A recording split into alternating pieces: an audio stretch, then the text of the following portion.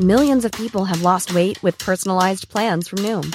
Like Evan, who can't stand salads and still lost 50 pounds. Salads generally for most people are the easy button, right? For me, that wasn't an option. I never really was a salad guy. That's just not who I am. But Noom worked for me. Get your personalized plan today at Noom.com. Real Noom user compensated to provide their story. In 4 weeks, the typical Noom user can expect to lose 1 to 2 pounds per week. Individual results may vary. This is MPB News. Hi, this is Karen Brown. Thanks for checking out the Mississippi Edition podcast. If you like what you hear, click subscribe, hit like, or leave us a comment if your app has that feature. Then find other MPB podcasts by searching MPB Think Radio on your favorite podcasting platform. Thanks.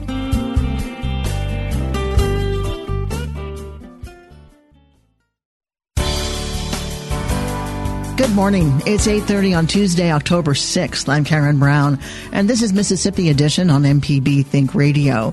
On today's show, as Mississippi surpasses 2 pandemic milestones, we examine the state's response to the coronavirus. Then the lieutenant governor reflects upon an unprecedented first session. Plus, a civil rights icon is celebrated on what would have been her 103rd birthday. This is Mississippi Edition on MPB Think Radio.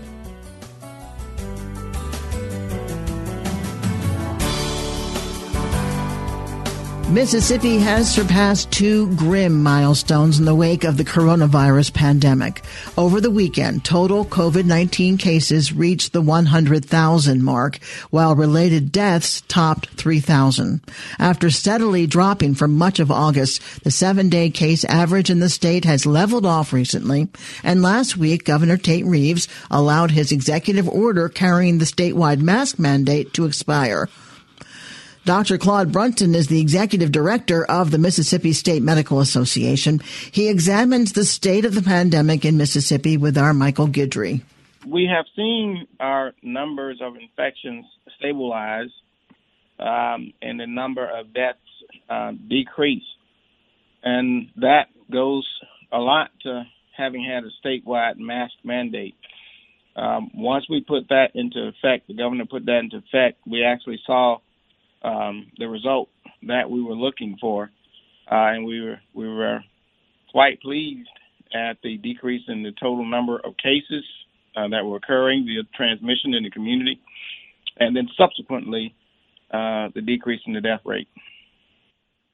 Now, anecdotally, we've seen people since the expiration of the mask mandate, seen more people out and about in the public without them. What is the level of concern, knowing that, just as you mentioned seatbelt laws, some people just might not do it, no matter what the message from the government, from state leaders, from medical professionals may be? So what is the risk without having a statewide mask mandate? The risk goes back up. We know that the mandate worked, and we know from looking around the country when there are mandates put in place, citizens do respond to that. And so that is our concern about lifting the mask mandate, especially now going into the fall. As you say, there will be those folks who will stop wearing their mask, and I think some will erroneously think, well, the high level of risk must be over because we no longer have the mandate. And that is certainly not the case. And in fact, the governor, when he lifted the mandate, still said that he encourages Mississippians to continue to wear their masks. And we certainly here, from the medical profession, as the state's physicians, are continuing to strongly encourage Mississippians to wear their mask in the public. I'd like to kind of pull back and look at big picture. Over the weekend, the state hit 2 milestones: 100,000 cases, 3,000 deaths. In the first 16 weeks of this pandemic, the state had recorded 27,900 cases. In the next 13 weeks, nearly 73,000 cases, almost triple that. Considering these milestones we've reached, What is the larger story? What is the full story of COVID-19 in Mississippi, and how do we put the story of Mississippi in perspective as we look to continued mitigation and continued efforts to reduce the transmission of this disease? Well, there's a couple of ways to look at it, I think. Starting out, one of the issues that we had was the availability of testing so that we can actually figure out what is the rate of transmission in the community and how many people are truly infected. And you recall that since such a large percentage of folks were asymptomatic, they were spreading the virus even though they didn't have any symptoms or know that they had been infected. And without being able to test readily, we had no idea about what the transmission rate was. As we got more testing available and we were able to test more people, obviously we found more of those folks who may still be asymptomatic, but they got their test because they were a close contact or something like that, and they turned out to be positive. And so we were able to get a better accounting of how many people in the community were positive. So we naturally saw an increase just by being able to test more folks that were at risk of being positive. And then another way to look at it then is as we were able to test better and we put the mask mandate in place and started telling Mississippians how to prevent becoming positive, we saw that started tapering off and leveling off the new cases that were going on in the community. And that's where we find ourselves now. So there's a couple of ways to look at it. Being able to test more, and when we started testing more, we did see a significant increase in the number of confirmed positive. And there's also a high level of transmission in the community. But then as we were able to test and we were able to make Mississippians understand that there is a high level of transmission going on in the community, we need you to practice prevention. And then we saw a stabilization and then a tapering off. And so it's a sort of two-sided story to that, both of which I think led to us stabilizing at a place. But that's how you saw we started out with a low number, and then we saw a bump up to get to a larger number. It's simply because we were able to test more people. And now we've seen a tapering off of that high rate of transmission in the community, because the public has learned, for the most part, that we need to be able to practice prevention. We need to wear our masks, and we got a little bit better control of transmission in the community. Dr. Claude Brunson is the Executive Director of the Mississippi State Medical Association. Dr. Brunson, thank you so much. We appreciate it. Thank you. Coming up, the Lieutenant Governor reflects upon an unprecedented first session. This is Mississippi Edition on MPB Think Radio. Hi, I'm Ryder Taff, Portfolio Manager at New Perspectives, a fee-only financial advisory and co-host of Money Talks. Each week, we take your personal finance questions and tell you about a money topic we hope you find helpful. Money Talks can be heard Tuesdays at 9 a.m. on MPB Think Radio. Podcasts can be found on our website, money.mpbonline.org, or on your smart device's podcasting platform. This is Mississippi Edition on MPB Think Radio. I'm Karen Brown.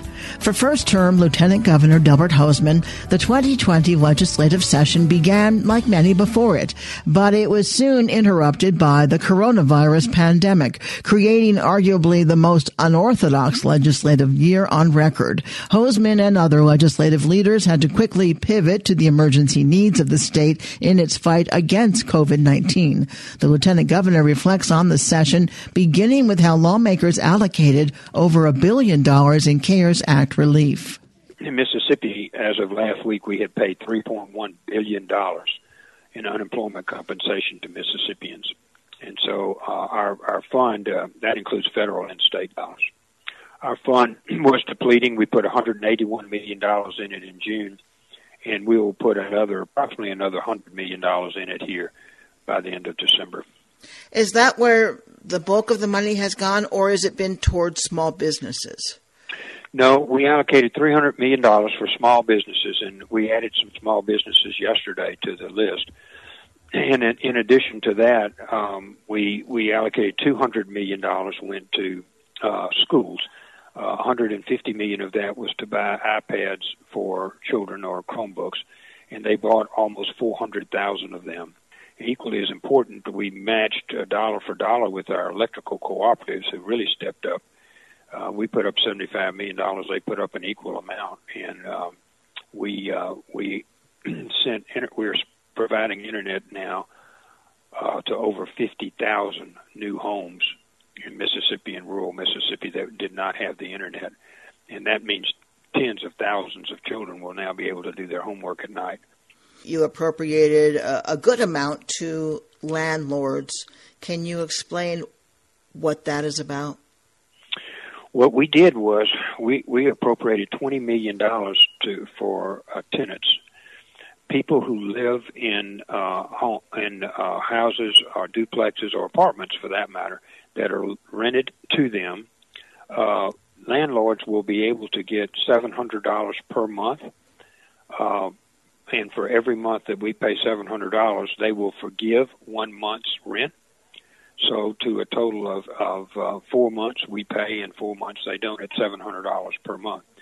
What that does is give 8 months, the 8 months since March and April, gives us 8 months of making sure that tenants will not have a debt on January the 1st. As you know, you could not evict a tenant during this period, but the rent continued to run. So January the 1st, they were going to claim back rent for 8 months and put these people in the street. And, they had the right to do that. Whether they would have or not, I don't know. But we're offering to pay half of the liability of any tenant to make sure that they can stay in their rental apartment or duplex beginning next year. Now, I want to go back and look at the session overall. First of all, it started January 7th, like normal, and then it stopped on March 18th, and then started up again. You came back in May. It has been a contentious session in relationship to the relationship with the governor. Started with CARES Act money control and a lawsuit and a big difference of opinion.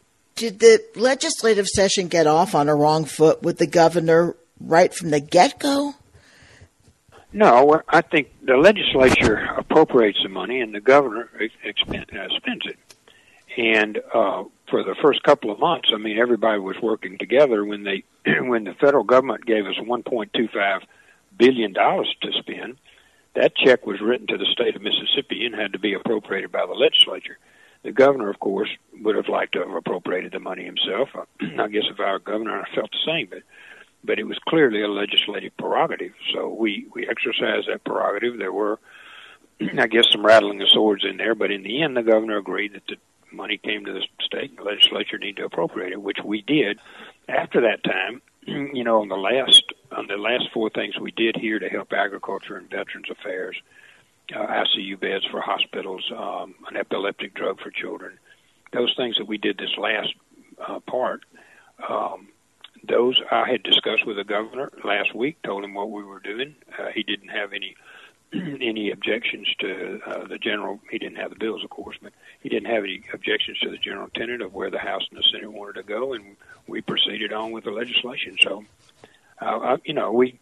I expect that we'll have a working relationship. Not everybody agrees on everything, but we'll have a working relationship.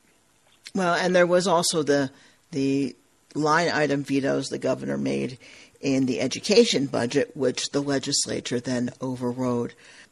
Was that something that everybody came back from?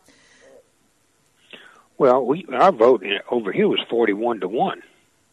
So it was clear the intent of the Senate, and I think the governor knew well what the intent was. So I don't think anybody surprised anybody with either the vote or the position of the Senate on overriding the veto. That said, we did 285 bills, I think, and so that was one of them. So it's not even 1% of the total. Were there any bills that had to be overlooked or set aside because of this unusual session that you would have liked to have seen addressed? Yes, And we clearly started even during the session planning for next year. And you will see we have 11 or 12 hearings scheduled. Last 2 weeks ago, I made an unannounced visit to the Alcohol Beverage Commission's warehouse, walked through it, met with all the people. We've had a lot of complaints about that. We've had hearings on that. We'll have hearings on health care. We've had hearings on insurance. We'll have hearings on dual credits for credits between colleges and high schools. We'll have hearings on year-round school, which I think is a very viable option for a lot of Mississippi schools. We're having 11 hearings. You can see them scheduled on the internet, and those hearings are where we're going, Karen. If we're having a hearing on it, it's because I want to explore making that particular issue better for Mississippians. So if you look at those hearings, we started that before we ever adjourned. We started that 2 or 3 weeks ago in the planning for it during the summer.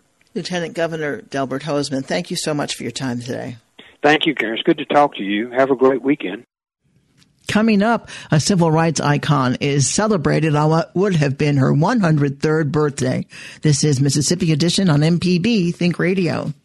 MPBOnline.org/weather is here to keep you updated to stay safe. As the only statewide radio and television broadcast network, it is our mission that you are informed and prepared before severe weather hits. MPBOnline.org/weather keeps you up to date with the latest weather news and safety tips from the Mississippi Emergency Management Agency and the National Weather Service. To be informed before the storm, visit MPBOnline.org/weather.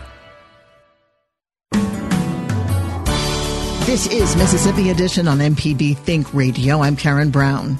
Today marks what would have been the 103rd birthday of civil rights icon Fannie Lou Hamer.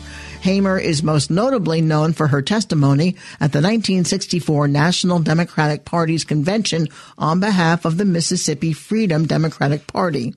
In commemoration of Hamer's life and legacy, an historic marker is being unveiled outside of the Sunflower County Courthouse. It is the product of months of planning by Mississippi Valley State University's public history students and their professor, Dr. C. Sade Turnipseed. She was born on the plantation, and she's the youngest of 20 children. And the beautiful thing is that she did learn to read and write and became one of the supervisors, if you will, on the cotton plantation that she worked on.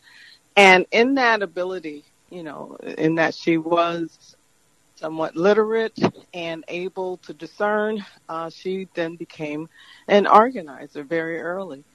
And so she put together all kinds of wonderful programs that enabled other sharecroppers and other sharecropping families to come together and work collectively on their own. And she, of course, was a member of SNCC, who then lobbied and advocated for voters' rights throughout the Delta, and ended up with the great appeal during Democratic Conference in 1964, whereby President Johnson, too, took note of her and was then really nudged, if you will, into signing the 1965 Voting Rights Act. All right, now I want to go back a little bit. So her voice for activism came as a result of her representing sharecroppers, their interests? Their interests, yes. And also she was more of the one who did the accounting of the cotton that was being picked. So she had more of a managerial / supervisory role, if you will, when she became older. But of course, younger, she too was one who picked cotton alongside of her family of 20 children and 2 parents. How did she become one of the lead voices? She really moved to the forefront of the civil rights movement, the fight for civil rights. Yeah, well, again, she was the one who they isolated because of her powerful voice, because of her singing and galvanizing of people. She just stood out. And as a result, she ran for the state representative in Congress in Mississippi. She did not win, but she had the vision and the foresight to know that she needed to be in the political seat in order to, really advocate for change. And again, she was one of the co-founders of the Freedom Democratic Party. Is it the Democratic Freedom Party? I keep forgetting exactly which order it's in, but she was one of the co-founders of the party to advocate for change. And again, they were the ones who went to the Democratic Party convention in Washington, D.C. in 1964. But I think all in all, it's something that was really innate in her. That's who she was. She was a leader. And it stood out and people noticed and then rallied around her to support her vision for freedom and justice. The marker being unveiled today not only honors Fannie Lou Hamer, but the 1965 Voting Rights Act, which was 55 years ago. What would you like people most to remember or recognize about that act? What I want people to really understand and recognize, especially since this is the year that everyone is saying that this is the most important election of our lifetime, to understand that it was people like Fannie Lou Hamer who took the beating, the physical, literal, spiritual beating, in order for us to all have full citizenship in this country, and that's the ability to vote. And we really, as a community, as a people, as a nation, need to respect and honor the legacy of those who sacrificed their lives and who bled for us. And it just speaks to the importance, the real significance of voting, in that a woman like Fannie Lou Hamer, the youngest of 20 children, who grew up on a cotton plantation and then realized instinctively, knowing that she is a full citizen, whether the laws and the policy or the standard quo acknowledges that or not, she knew who she was. And I think that's the most important thing for all of us, to just not give up our rights to be that full citizen here in this country, and particularly here in Mississippi. Tell us about the ceremony or the unveiling itself today and the details and how it came about. You had some students working on this. Yes, I started a program at Mississippi Valley State University called the Public History class. And so we took on several projects, and this was one that we were able to complete in a semester. And one student, who is Brian Diallo, he's a 17-year-old Nigerian who had this particular project, and he scripted the text, and the whole class was able to edit it and narrow it down to what we see today, or, on the marker. And so he will unfortunately not be present because he's in North Carolina going to school virtually, but we do have his assistant to the project, and his name is Binga Ojo. And so he will be reading a statement from Brian. Brian's name is on the marker. And so one of the things that I just am so happy about is that in 20 years from now, Brian will be able to bring his children to Sunflower County Courthouse and say, see, this is the kind of work I did as a student. He's got a historical marker in place in front of the county courthouse where Fannie Lou Hamer took her historic stance for the rights and full citizenship of us all. So I'm very proud of that. The event, or the celebration or ceremony, it will take place at 1:00 on the courthouse steps. We will be talking about the need to install more historic markers. And of course, you know that I'm heading up the effort to erect the Cotton Pickers of America monument that still needs to be put in place here in the Delta, again, to acknowledge the legacy and the contributions of the folks who made the Delta the cotton kingdom of the world. Dr. Cassie Sade Turnipseed is a former history professor at Mississippi Valley State University and now a history professor at Jackson State University. Thank you so much, Dr. Turnipseed. Oh, thank you so much, Karen. This has been Mississippi Edition on MPB Think Radio. Thanks for listening to the Mississippi Edition podcast from MPB News and MPB Think Radio. Don't forget to subscribe if you haven't already, and if your app lets you, leave a comment or review. We really do appreciate it. Remember, you can always get in touch with MPB News on Facebook and Twitter, and fresh episodes of the podcast are posted every weekday morning. I'm Karen Brown. Thanks for listening. This is Mississippi Edition from MPB Think Radio.